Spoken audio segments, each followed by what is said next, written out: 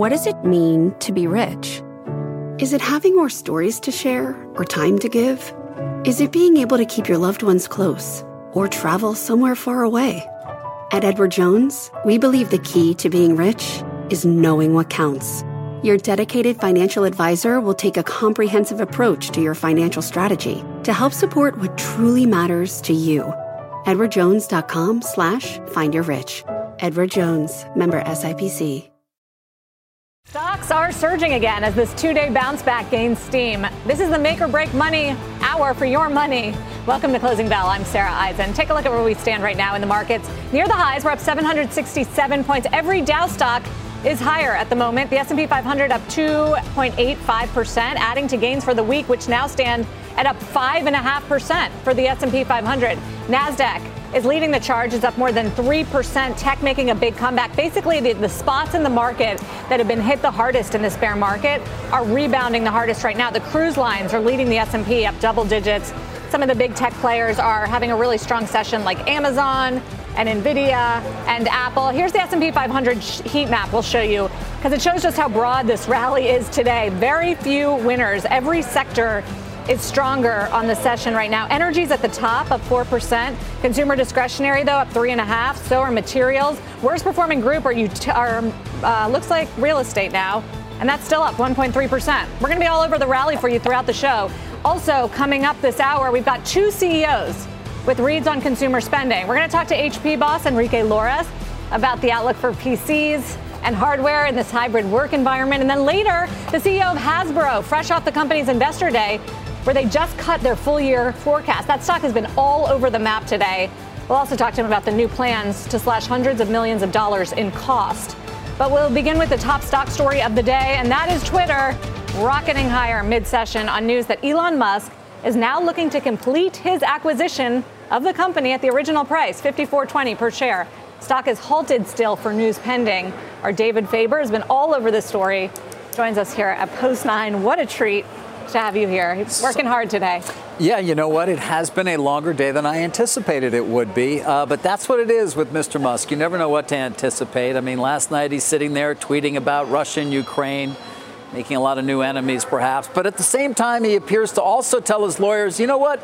Send a letter over to Twitter's board and to the court in Delaware. Tell them I'll just buy Twitter for $54.20. Yeah, that's the price that I agreed to back in late April before, well, things got a bit more complicated. Of course, Twitter would say before he got buyer's remorse and then try to come up with many different explanations and or reasons why he should be let out of the deal. That is where we were left as of this morning, with the possibility of going to court seeming quite strong, in fact, on the 17th of October. Now, there had been plenty of people who had anticipated perhaps there would be some settlement talks. That really wasn't the case. In fact, I was on with you, Sarah, on Friday when we had that weird story involving Ari Emanuel.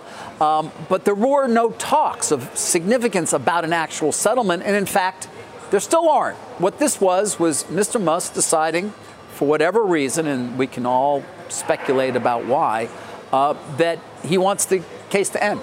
And that in order to do so, of course, he has to buy the company at the agreed upon price of $54.20 a share. That is what a letter that he sent, as I referenced, or his lawyer sent last night, indicates. But we haven't seen the letter yet.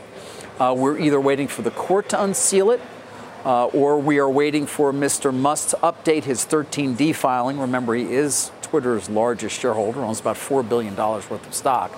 So he would update his 13D filing with this letter. So sitting here waiting for that to sort of get a little bit more idea of what it is that he says. But Twitter, for its part, I'm told, is a bit just concerned, wants to make sure everything is appropriate before it drops any litigation. And so you may find that this ends up in court in front of Chancellor McCormick in some way before it is finally resolved. But based on everything I've heard and what is in that letter and the expectations on both sides, this deal is likely to come to an end very, very soon in terms of Mr. Musk acquiring the company at $54.20, his investors coming in, Sarah, the $7 billion that he raised and the likes of Larry Ellison and Mark Andreessen, them funding, Morgan Stanley coming up with its $13 billion, and there's a look at what they've committed to with other banks. That's not going to be pretty for them to the extent that was committed to some time ago when the bond market was a somewhat different place. And so one would expect they may have to take haircuts as they sell that debt down. But that being said, the credit worthiness here is going to be quite high because you have $33 billion in equity ahead of you as a lender, or $32 billion, given the equity check Mr. Musk is writing along with the $7 billion. We do believe he's raised most of the money for that equity check, but Robert Frank has been tracking this pretty closely. He indicates to me you could have another $2 or $3 billion that he has to raise if you make sure on the math. But, again, that becomes a bit unclear. Brookfield was in that deal as well. Brookfield, a lot of different investors. A lot of players. Yes. Yeah, you have to think that he saw that the chances in the Delaware court weren't looking good for him. You have to think that was the case. And certainly, to the extent that we've been following things closely, they have not been doing a particularly good job in making their case in front of Chancellor McCormick. The latest back and forth was about privileged communications, but also the fact that the Musk side didn't seem to be making good on pledges to share certain communications, or there were text messages that were disappeared somehow. And so you did sense a bit of frustration on Chancellor McCormick's part. There was this possibility people have raised that she could make a ruling of adverse inference, which would essentially be almost saying that if this witness comes before the court, they are not necessarily to be believed. That would be bad. Musk was supposed to be deposed later this week. There are those who believe that he simply doesn't want to be put in that position. Sure. And so, we can go down any number of roads to try to understand what it was that motivated him last night to tell his lawyers, I'll just pay this thing. But certainly you have to think about a couple of those events as being key. So the price, obviously the stock is moving a lot, up almost 13%, still below. Well, it's halted right now, news pending. So it moved up before that. It's halted news pending. It moved up, but not near where it will once we see that letter and it begins trading again. My question is, if we do see it, so it could go up to 54.20. Is there any regulatory risk still ahead? No, none. Everything is signed off on. It has been approved by shareholders. And so the only thing, once they sign this deal again, or he commits to the deal he already signed, would be the 15-day waiting period or marketing period that Morgan Stanley has. It doesn't have to exercise those 15 days, but it does have the right under the contract to say you got to give us 15 days to market our debt. They could easily waive that, and that's why I said earlier you could see conceivably a deal done within days where Musk owns Twitter, by next week, which is pretty astounding given everything we've dealt with and gone through for these last 6 months or so. There's always a twist with him. Always. I mean, busy. I keep imagining, like last night, he's tweeting ferociously about Russia and Ukraine, making some strange proposals. And then at the same time, he's also, all right, I'll buy it at 54. The man's amazing. We got a little bit of a window into the text messages in the Delaware court. We did. It's been interesting. But it does appear that very likely we will not be seeing the inside of that courtroom. David, thank you. You're welcome. It's good to have you here on set. I'll just stay. That's okay. I got to stay till 5. So we got a good show coming up. Okay. In fact, right now we're going to talk to Brent Thill. He's the Jefferies senior equity analyst, covers Twitter. Brent, are you surprised that it is looking like it's ending up this way? Not really. I mean, he said at the TED Talk this wasn't about money or the economic value. It was about the democracy of Twitter. And so I think there's been so many twists and turns, and it's been a roller coaster that I don't think that anyone, if you listen to the TED Talk, I think he was very clear that this wasn't a way to make money. What is the status of the company that he is buying now? Employees, how's the business doing? Feels like in the market, given what's happened in the stock market and in the tech stock sector in particular, it would have been a long way from 54.20 at this point, naturally. Yeah, I mean, I think he also has to understand that this has caused a lot of pain on the company. There have been a lot of employee departures. There has been a loss of faith among the advertisers. And so he needed to get this deal. If you really wanted it in the long term, he needed to cut this off and get it moving, because he's just inflicting more damage on the story than he needs to. So I think this is good. We're moving on. We have clarity. It was in a holding pattern. Are we going to land at the runway? Are we taking off? There's clarity now. So I think he needed to do that, because it's been, they've lost a lot of goodwill among the advertisers. The advertisers have gone other places. The users have drifted. So they've got a lot to do to kind of repair the story now. And so now it goes back to get the deal closed. What about the status of Twitter's business? With the advertising market weakening and even the stalwarts like a Google starting to feel the pain? Yeah, I mean, the economic headwinds are going to put more pressure on all the ad names across the board, Meta, Google, Amazon, you go through the list. That's a reality, and we've seen it in every downturn. Advertisers turn off. They're really going to turn off the platforms where there's uncertainty. And so Twitter is going to face this in the interim, that they're going to not have the faith among the advertiser community as we go into an economic storm. So they have to act quick. He has got to get the playbook out, get this deal done, and move forward. Because right now it's in a tailspin. Yeah. Well, Brent, thank you very much for weighing in. And as we speak, we're just getting some breaking news on this front. The filing is out, the 13D from Twitter that we've been waiting for, David. Yeah, I have been. I'm reading it right now. Probably came out as you and I were talking. Very straightforward, and 2 paragraphs is what we're talking about here. Gentlemen, and it's sent to Simpson Thacher, of course, the lawyers for Twitter, on behalf of X Holdings and so on and so forth. They basically say, hey, we're ready to move forward to proceed to close the transaction as contemplated on the 25th of April. That's when the deal was signed, the merger agreement, on the terms and subject to the conditions set forth therein and pending receipt of the proceeds of the debt financing. So, Sarah, very straightforward. This letter does confirm what we've been telling people, and basically is now simply in the hands of the court and the lawyers for Twitter, and is just subject to them making sure they feel safe, almost in a sense that if we drop our litigation, you're going to go ahead with this, right? I'm sure that is the case. They have nothing to really be concerned about, one would expect, but nonetheless, you can also anticipate. They didn't think that the first time around either. You're dealing with Elon Musk, right? The Musk parties provide this notice without admission of liability and without waiver or prejudice to any of their rights, including the right to assert the defenses and counterclaims pending in the action, that being litigation, including in the event the action is not stayed. So they obviously want that to be the case, and that's it. So we'll see if we get the stock open. Yeah, it's still halted. Because this would constitute the news, confirmation of his decision to tell his lawyers, or I should say his decision to buy Twitter for $54.20. See if it opens before the close. Yep. David, thank you. Stay close, I guess. Let's get a check on this market rally right now. Going strong for a second day in a row. We are looking at the Dow up about 674 points or so. We're seeing every Dow stock higher at the moment, and every S&P 500 sector higher. S&P is up 2.5%. The NASDAQ up almost 3%. When we come back, we're going to talk to Holly Newman-Kraft, who's major money manager at Neuberger Berman, about whether you should trust this rally and whether we've seen the peak in bond yields. We'll be right back on Closing Bell here on CNBC. Hey there, Brenda. It's Carol. Exactly. So which leg are we operating on? You mean arm? It's all connected. Asking the right question can greatly impact your future. Are you sure you're an orthopedist? Actually, I'm a Sagittarius. Especially when it comes to your finances. Do you have a question?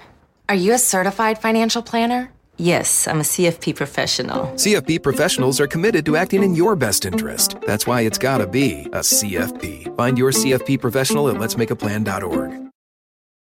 From a flat tire in the city to a dead battery on a distant drive, AAA is partnering with T-Mobile for Business to accelerate response times and get more drivers back on the road fast. Our nationwide connectivity powers location telematics, so AAA's fleet can find stranded drivers quickly while being fully equipped with the in-vehicle tools to have answers when they get there. This is elevating the member experience. This is AAA with T-Mobile for Business. Take your business further at T-Mobile.com/now.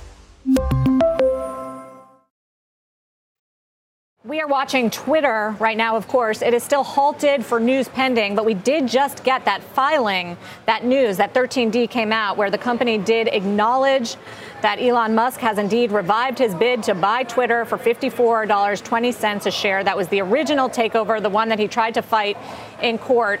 As our David Faber reported last night, he texted Twitter that it was back on We got the official filing. We'll see if Twitter opens before the closing bell. We've got about 45 minutes left of trade. In the meantime, we're seeing a pretty broad market rally here for the second day in a row, with the S&P up 2.6%. Every sector doing well. Energy at the top of the market, real estate on bottom, but it's up 1%. Joining us now is Neuberger Berman Managing Director Holly Newman-Croft.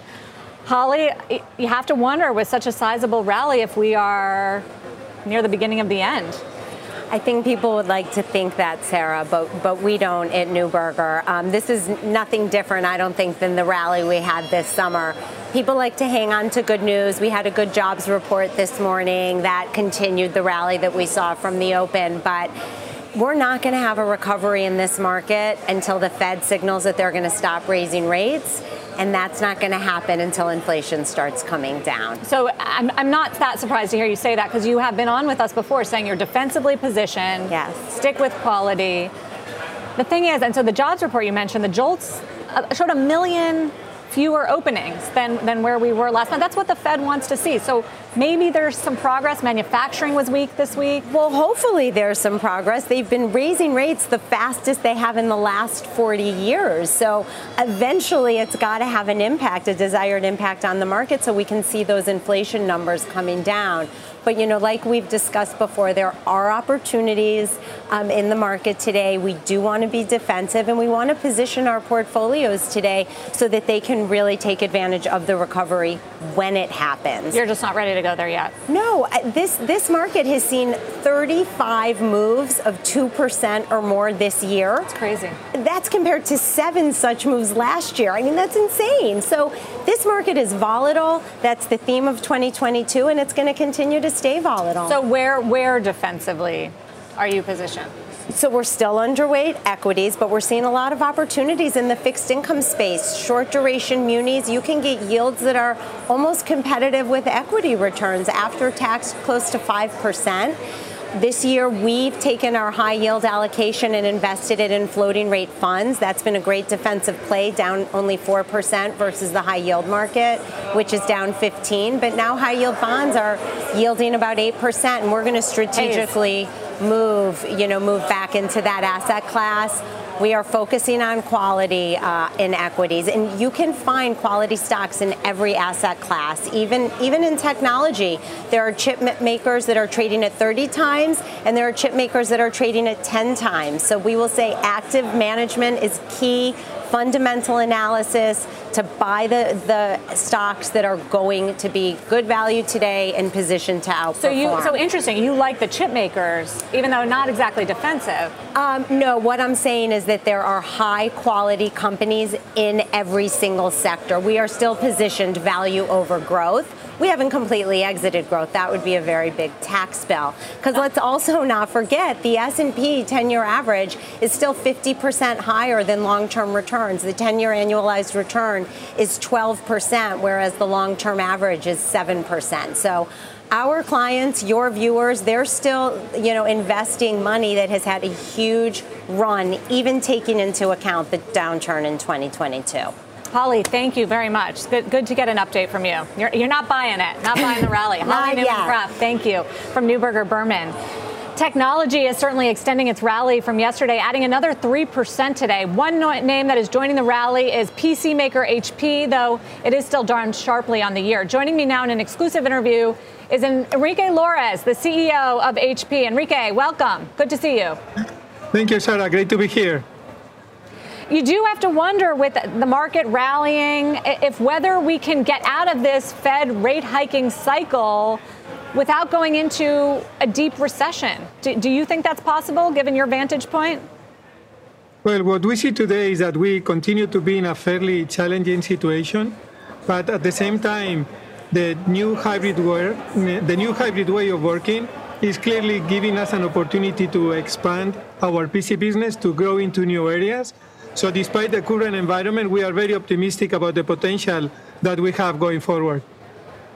Can you just give us an update? Because last quarter, there were some concerns around the guidance on what you're seeing right now on consumer spending on tech, printers and PCs, and commercial spending as well. How much is that slowing? What we shared in our call, and I would say the trends continue to be there, is we saw a slowdown of the consumer business, and we started to see a slowdown of the commercial business. And I think the trends are very consistent with those projections. I think what we are seeing is the impact of the current environment. But again, the fundamentals of the company remain strong, and especially the growth opportunities are there and continue to perform very well. You mentioned hybrid work as a big tailwind for your business, and I'm curious, I know you've been following this debate closely and have a lot of skin in the game. So Manhattan, 50% back to work, New York City, just as a test case. Is it really, are people coming back to work? It does feel like in September it changed, but we're not quite there yet. What are you seeing?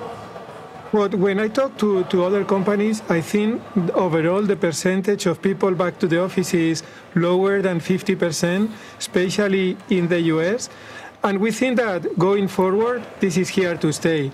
I think we have found a way where people can really live their lives better and combine them with work. We also see the advantages this brings to companies in our ability to hire talent, in our ability to reward employees in different ways. And for us, it's a great opportunity because of the new products that we can build, new solutions we can build, and new services that we are going to be delivering to our customers. So you think it's here to stay. What about the supply chain, Enrique? Has it improved? It has significantly improved from where we were a year ago. There are still some pockets where we see component challenges, but if I look at the next quarters, I think the situation will be completely fixed very soon.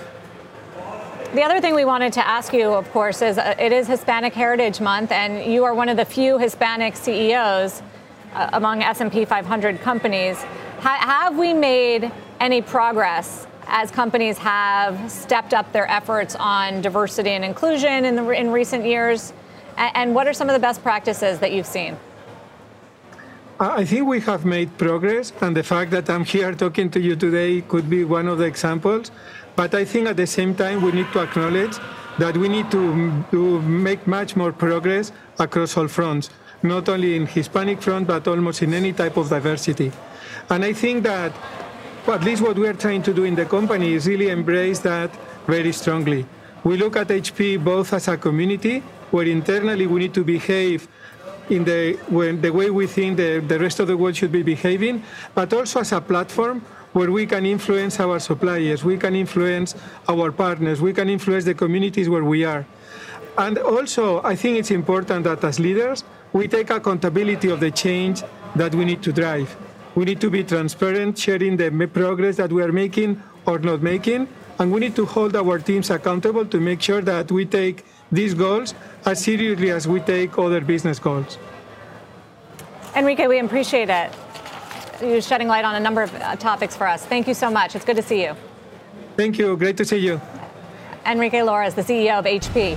Banks, take a look among the top sectors in this rally today. Up next, former Barclays CEO Bob Diamond on whether the Federal Reserve should be paying more attention to Credit Suisse and the state of European banks. Dow's up 700. We'll be right back. Welcome to the Canva guided meditation for stress at work. Impending deadline? Generate Canva presentations in seconds. So fast. Brainstorm got too big?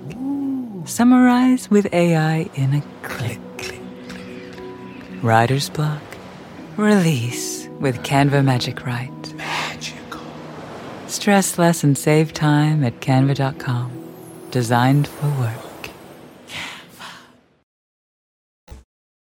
We are watching Twitter. Stock still hasn't reopened, still halted for news pending. It's been that way for several hours now, but we did get the news just 15 minutes or so. That was the filing from Twitter, the 13D that did acknowledge Elon Musk's revived bid to buy this company for his original price tag of $54.20. Looking like they'll avoid any of the legislation and the fight that Musk was having in the Delaware court to reverse this deal. We got the news. We'll see if the stock opens. We've got 30 minutes left of trade. In the meantime, we're watching this rally. Take a look at the financials, making quite a comeback this week as concerns over the health of Credit Suisse have eased. Joining us now is Atlas Merchant Capital CEO and former Barclays CEO Bob Diamond. Good week to have you on, Bob, because you used to lead one of these European banks. What do you make of the fact that these executives are having to try really hard to assure their shareholders that everything is okay? So I think this is against the backdrop, Sarah, of something you and I have been talking about since we formed Atlas Merchant Capital in 2015.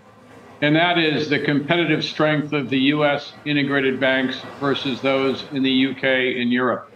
And, the actions taken by the regulators post the financial crisis in the U.S. around TARP allowed two banks, Bank of America and Citi, who at the moment, without TARP, were insolvent, to become very, very strong. They recovered, and today they're, competing very, very strongly in the U.S. market and globally. And we've seen this across Europe. Royal Bank of Scotland is still owned by the government. You're seeing the situation and the challenges at Credit Suisse today. We've seen the trials and tribulations of Deutsche Bank over a decade. So I think the theme here is that the European integrated banks were not allowed to recover and prosper post the financial crisis, and we're seeing a continuation of that. So Credit Suisse is in some ways an example of that, and in some ways a separate case. So you don't sound very optimistic. How bad do you think it's going to get for some of these companies, like a Credit Suisse, as they go in? What do you think is going to happen here? You think we're going to see mergers?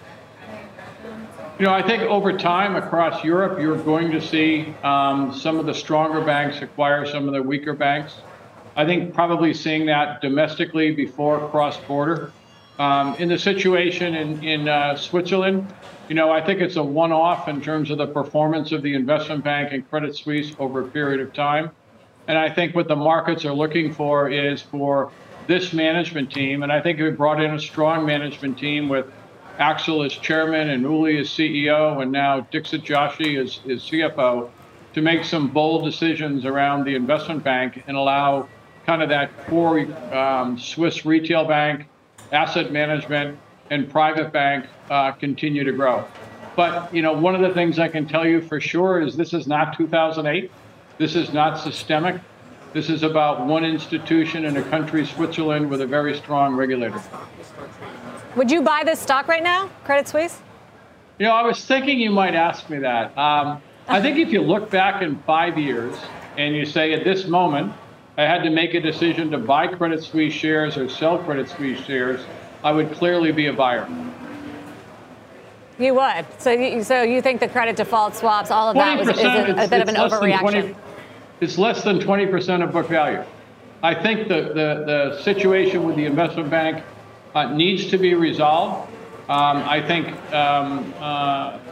that's priority number one. But I think the retail bank is very strong. And I think that Credit Suisse has a good position in both asset management and private banking.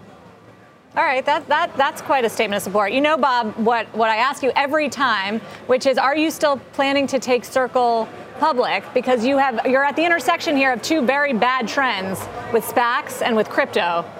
So is that deal going to happen still? Yeah, let me take each of those in turn. I mean, SPACs have been around, Sarah, for years and years and years and years. And there have been many successful SPACs. And then we hit the hot market of the last 2 years, which is already dissipating. But SPACs will be here for a long time, high quality SPACs. We made an agreement with Circle that was to seek approval of the SEC a while ago. It's been a very, very strong collaboration between Concord Acquisition Corp and Circle. We continue to wait for the final approval from the SEC so we can go public. But we really, really like this business in Circle. It's about payments. It's a really well-run business by Jeremy Allaire.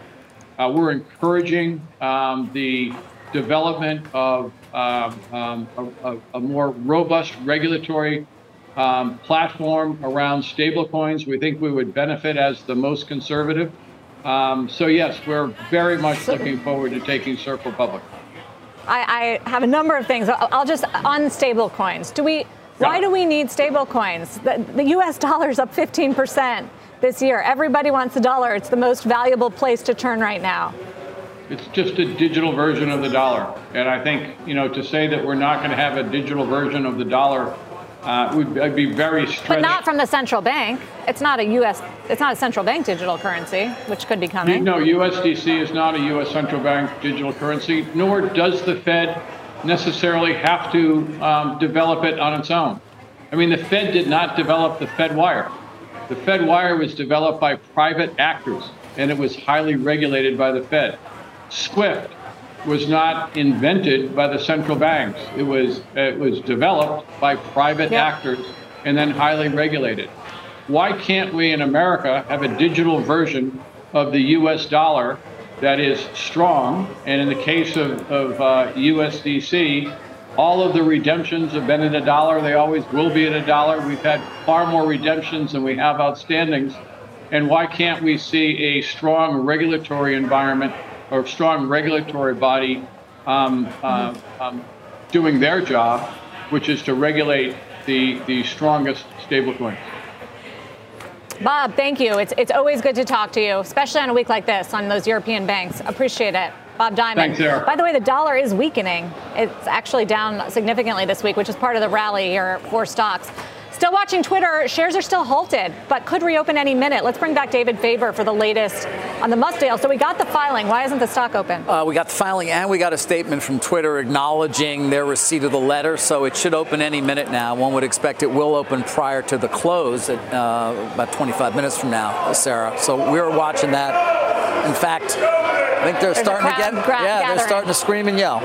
So that would indicate that they're getting very close. And as we said earlier, stock is expected to gap up.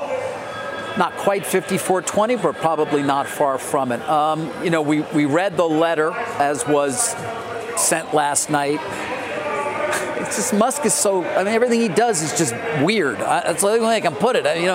Why wasn't there a settlement talks? Why didn't they agree to all these things ahead of time that they need to sort of nail down? Not big things, but little things that so you satisfy every other condition. It's not your traditional M&A story. No, and in no way, and that continues it. There you see, 52. Looks like it's open. Yeah, it'll open very soon. But Sarah, there are a couple of things that Twitter wants before it's going to just drop its litigation. One main thing would seem to be Elon Musk has to sign a solvency certificate. Essentially, it says, based on the new capital structure I'm proposing for Twitter, I submit it will be solvent. That's for Morgan Stanley. So Morgan Stanley moves ahead with the debt financing. He hasn't done that yet, or at least he hasn't said anything in the letter about doing that.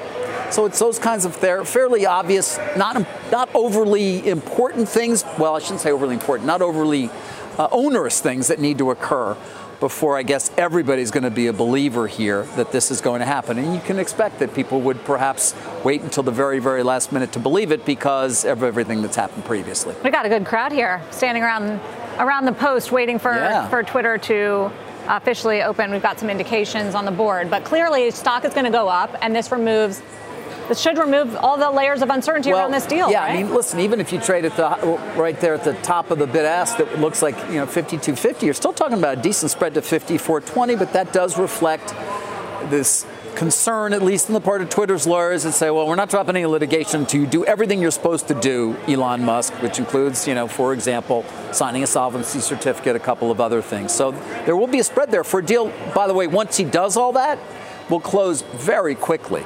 And then the hard work begins. Then the hard work begins. Then shareholders get 54.20. Twitter is a private company, and Elon Musk owns all of it. And also, remember the outrage? Really, in just the general public, the Beltway, about Elon Musk taking this company private and trying to make it into the town square of free speech. Yes. It's a huge experiment and one that really riles people up. It does. And it's funny because that has sort of been on hold pending, of course, the expectation that we would be going to court, and therefore still unclear whether he would be the owner, and would certainly not be the owner for quite some time. Now we're looking at a scenario where, as I said, it's conceivable as soon as next week. He could own Twitter. It will no longer trade. This will be the last time you ever see guys around the post screaming at each other. So, yeah, you're right. There's going to be a lot of perhaps consternation in a very short period of time here, but it's happening. All the sign-offs have been done. Pending these little things that Musk needs to still do to to make sure that he's believed. You do wonder if he went through with this now, for instance, what the price of Twitter, like how good of a deal is Twitter getting here? Such a good. I mean, this was April 25th. This was before the downturn in the Nasdaq, before the real downturn in the markets. Certainly June, what we've seen. And Twitter was already in weaker shape. And the ad market has weakened since then. I mean, there are people who believe that this stock would trade at 15 were it not for the deal. So, he could have come back for it at, let's call it $20 and put a premium on that and paid a lot less. He is spending way more than he would have if he just waited 6 months or never done it at all, of course. But that's, the question I have is also, why not try to settle? Why not save yourself at least a couple $1 billion? There's an expectation, Sarah, that the board would have at least said, maybe we'll take 50. Just want to show you its opening here, up 22% or so, 51.80. So not quite at the 54.20. No, there is a spread, again, based on at least people being somewhat but hasn't been above 50 in a while. Circumspect about, no, it hasn't, about whether he still is serious, despite this letter that he apparently sent while he was also tweeting ferociously about Ukraine and Russia, and probably doing 7 other things. So that's the life of Mr. Musk. But, why he didn't settle is also a question, because he conceivably could have gotten off some discount to that 54.20. You never know what the board's approach would have been. As I had indicated, many times in my reporting, they really felt like they had an incredibly strong case and were looking for 54.20. But that said, was he trying to avoid the deposition later this week? His lawyer was supposed to be deposed, I think, as soon as today. It's possible. Maybe there was just something that really concerned him about those potential depositions. Well, he wanted out of the deal, and their argument was the bots were not as reported. That's correct. And maybe that wasn't as strong of a hand. All the analysts say. We've kind of known that, and even based on the arguments that they've made so far in court, we've gotten the sense that his side was at a decided disadvantage. And he certainly is a very smart man and could potentially see the writing on the wall. But he still might have said, hey, how about 50? Would you take 50? And then you get everything signed up, and then we get a press release that says it's all done, instead of, again, a letter saying I'm going to pay full Never price. Goes as expected here with Elon Musk. And as Brent Thill from Jefferies, the analyst who joined us at the top of the hour, said, he's getting a weaker company, because not only has this been a major distraction, they've seen employees leave because of it, and the ad market has turned for the worse. And he's going to be the CEO of this company. At least, this is based on my reporting from some time back, so I haven't heard anything different. It's possible. He's going to be the CEO? But he is going to... I remember the investors who were being brought in, the $7 billion we've referred to, talked to a couple of those investors, and they'd indicated in the presentations that Musk had made to them he would be interim CEO pending the appointment of a permanent CEO. Now, maybe he's found that person in the interim, so we'll see. But it's possible that he will be running that company, and obviously SpaceX, and of course Tesla. Boring company. The Boring Company, and the other company, Neuralink. By the way, Tesla is higher still, 2.3%. There was a point where, as the deal chances increased, Tesla shares decreased. He doesn't have to sell much more. By Robert Frank's math, very little. Maybe another $2 billion, but when you're worth $200 billion, you could probably just look in his couch Well, there's that cushions. issue, but there's also the distraction issue. This is a major project. I think that's a bigger issue. Yeah. That's a bigger issue. Especially if he's going to have to lead it. Yeah, leading it, worrying about it. Listen, I don't care how rich you are. 25 billion of your money in there, that'll get his attention. And he's obviously going to be focused on making sure that is money good, if not able to actually compound it. Twitter shares are open for the first time in several hours, the company confirming that that deal has been revived and Elon Musk will buy Twitter, 54.20. David says the deal could close as soon as Well, we'll see. If you get all these other little things signed off on that we've talked about and that the court agrees to and that the litigation has dropped, so let's say that takes a couple of days, then it's just up to Morgan Stanley if it wants to exercise its right to try to market its debt over 15 days or just says we waive that. It could close next week. Twitter's up 22% or so, 51.95. Again, the deal price, 54.20. We're going to keep following Twitter for you. Also up next on the show, Hasbro CEO on the toy maker's sales guidance cut and whether that's a red flag for the holiday shopping season. Still got a nice rally going, up 765 on the Dow. We'll be right back.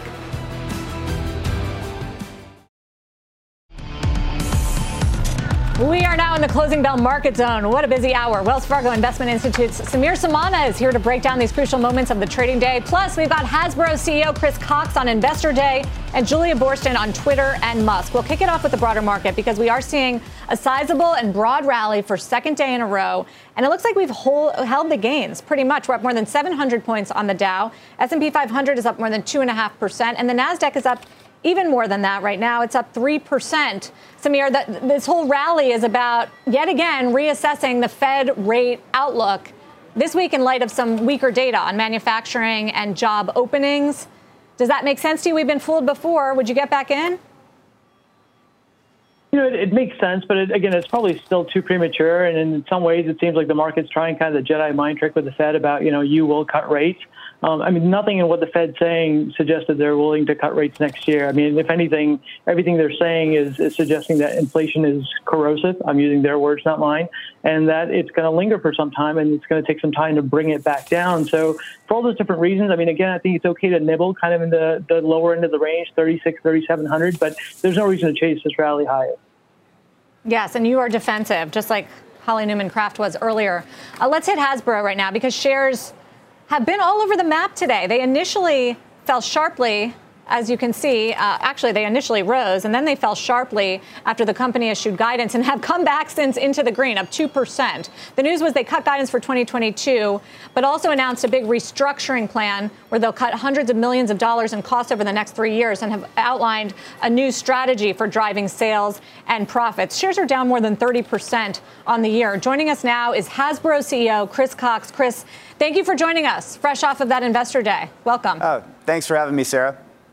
So first on the guidance cut, what is it out there that you're seeing right now that is weaker than expected? Well, we knew going into 2022, Q3 was going to be our toughest comp of the year, and indeed it manifested that way. As we look for the balance of the year into Q4, we see a growth quarter, but we have some concerns around particularly some entertainment deliveries, which cause us to have a more measured guidance for the full year. Now, that said, we think Q4 cues up our new plan, which we're calling Blueprint 2.0. It includes a blockbuster lineup of entertainment, which starts off with Black Panther: Wakanda Forever in November, follows that up with 7 consecutive blockbuster movies, 2 of which will be our own, including the upcoming D&D Honor Among Thieves film in March, and then following that up in July with Transformers: Rise of the Beasts, the 7th blockbuster film in the Transformers franchise. And then we have a ton of new innovation coming out, like our new Nerf Gel Fire Blaster, as well as Wordle the party game based on, the internet sensation Wordle. And then we have announced an all-new cost savings initiative and operational efficiency initiative that we see having rising impact quarter over quarter.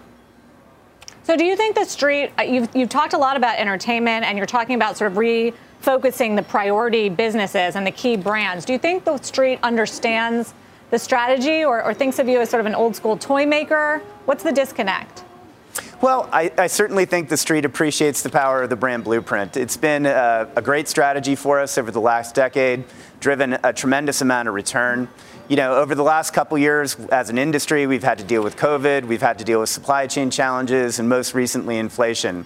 I think the strategy we outlined today focused on fewer, bigger, more profitable brands, leaning into our gaming strength, which is a $2 billion super high profit, high growth category for us, and the $250 to $300 million of operational run rate cost savings that we can achieve over the next 3 years. I think our investors and analysts were impressed. Where are the cost savings going to come from? Is that layoffs? It'll be a combination of what we call labor and non-labor. Labor includes contingent staff and includes full-time staff. Non-labor includes systems, inventory, and a variety of other aspects of our corporate overhead. The first half will be a little bit more focused on labor. The second half will be more focused on non-labor, particularly as we make those system investments to drive our supply chain, drive our improved demand planning, and gain efficiencies in IT.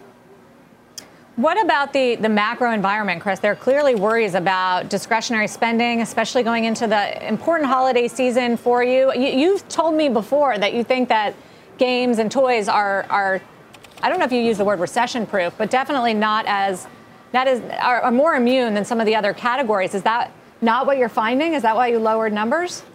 Well, toys have proven again and again to be a resilient category in bad times, and we continue to see the toy category up this year. Games, likewise, tends to be a very economically resilient category. And our biggest brand, Magic the Gathering, which we just announced is our first billion-dollar property, that's grown for 12 out of the last 13 years, and we expect this year to be another growth year, so that'll be 13 out of 14. So in general, we find the consumer holding up. Inflation is a concern, and that contributes to our measured outlook for the company. Are you passing along higher prices? Is that still happening in your portfolio? I know you've dealt with supply chain issues like everyone. We have had price increases over the last couple years. That's basically been to keep up with the rising costs in our supply chain. However, we are seeing some indications of abatement, particularly in logistics costs over the last couple months, that we expect to continue into 2023 and 24. So you're putting your stamp, your new CEO on this company and announcing all these new strategic transformations. How different is this company going to look in the next year or two than where it is right now? Well, I think the biggest thing is it's going to be far more profitable. We announced today that we have a plan to improve our profit by 50% over the next 3 years. Our free cash flow is going to be over $1 billion by 2024. And we're going to be driving a lot of incremental discipline into an already great company, driving an extra $250 to $300 million of cash savings per year, which at our current multiple, that's worth about $4 billion of enterprise value. I think that's why the stock has turned up. Analysts impressed by the 50% boost in profits. Chris, what about entertainment? You started by telling me that's going to be a big focus. It was very delayed during COVID with production. You have a slate coming out. What does that look like? And what do investors need to know about the cost benefit analysis there? Yeah, I mean, our entertainment roadmap is very strong going into 2023. Between Hasbro and our partners, we have 6 blockbusters coming out between January of next year and July of 2023, plus a host of scripted and unscripted content from our partners at Disney, as well as from our teams at E1. In terms of entertainment, Hasbro has been in the entertainment business since the 1980s. It continues to be a source of strength and resilience for our brand blueprint, and something we'll be continuing to invest in, particularly on our Hasbro-based IP. That really drives that blueprint flywheel of digital engagement, merchandise, and licensing. And I think you'll see over the next couple years, we're going to double our overall investment in Hasbro-based IP entertainment. And that's going to run the gambit from blockbuster movies like D&D Honor Among Thieves to reality TV or unscripted TV shows like Play-Doh Squished. You should do a Guess Who one, because that's really what the current rage in my household is. Chris, Yes. Thank you. Guess Who movie. Chris Cox, we appreciate it. CEO of Hasbro. Thank you for taking some time on Investor Day. We're watching Twitter. We're glued to Twitter all hour. They did just reopen moments ago, and they have been surging up 22% after the company said it received that letter from Elon Musk and he intends to close the transaction at the original price, $54.20 per share. Julia Boorstin joins us.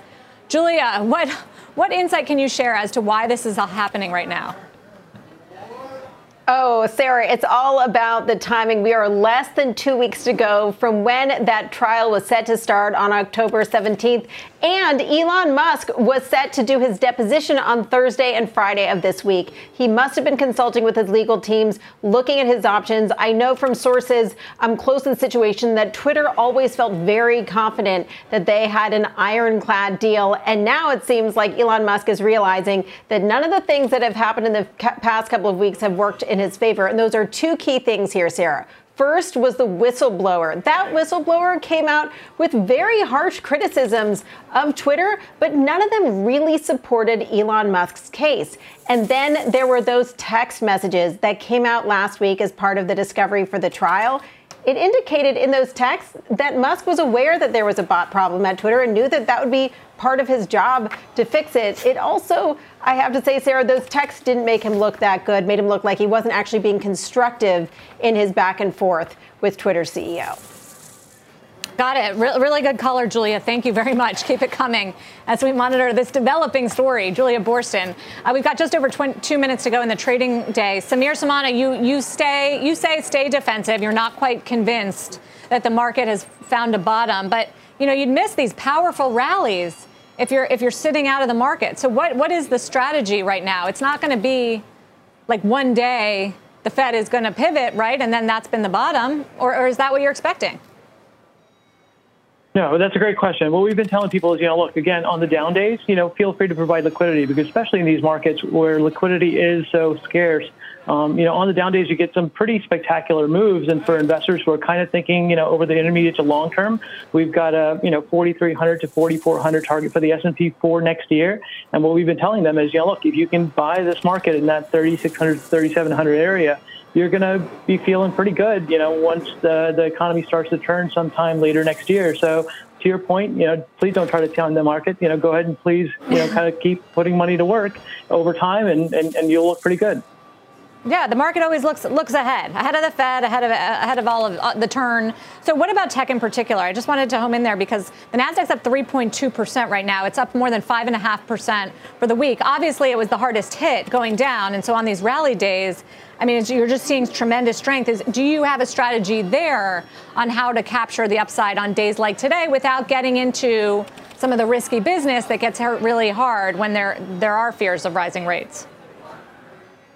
Yeah, so we think tech, energy, and healthcare are, sectors that can play kind of both in this, middle ground kind of period where we're kind of going through a transition, and lead, somewhat on the other side as well.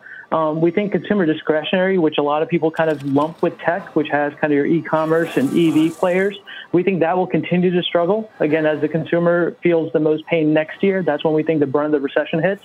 And then comm services, where you've got search and media, that's probably a neutral. So that's kind of how we would view growth as a whole. Would be tech would be our favorite play there. Comm services neutral, and discretionary would be the unfavorable. Samir Samana, thank you very much. Wells Fargo Investment Institute senior market strategist.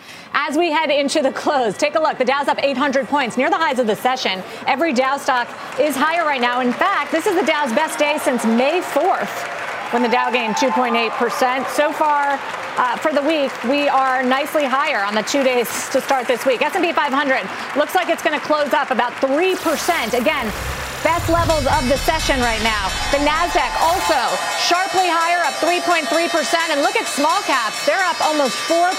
A powerful rally fueled in part by a weakening dollar and lower treasury yields. Another rethink of the Fed rate outlook. That's it for me on Closing Bell. From a flat tire in the city to a dead battery on a distant drive, AAA is partnering with T-Mobile for Business to accelerate response times and get more drivers back on the road fast. Our nationwide connectivity powers location telematics, so AAA's fleet can find stranded drivers quickly while being fully equipped with the in-vehicle tools to have answers when they get there. This is elevating the member experience. This is AAA with T-Mobile for Business. Take your business further at T-Mobile.com/now.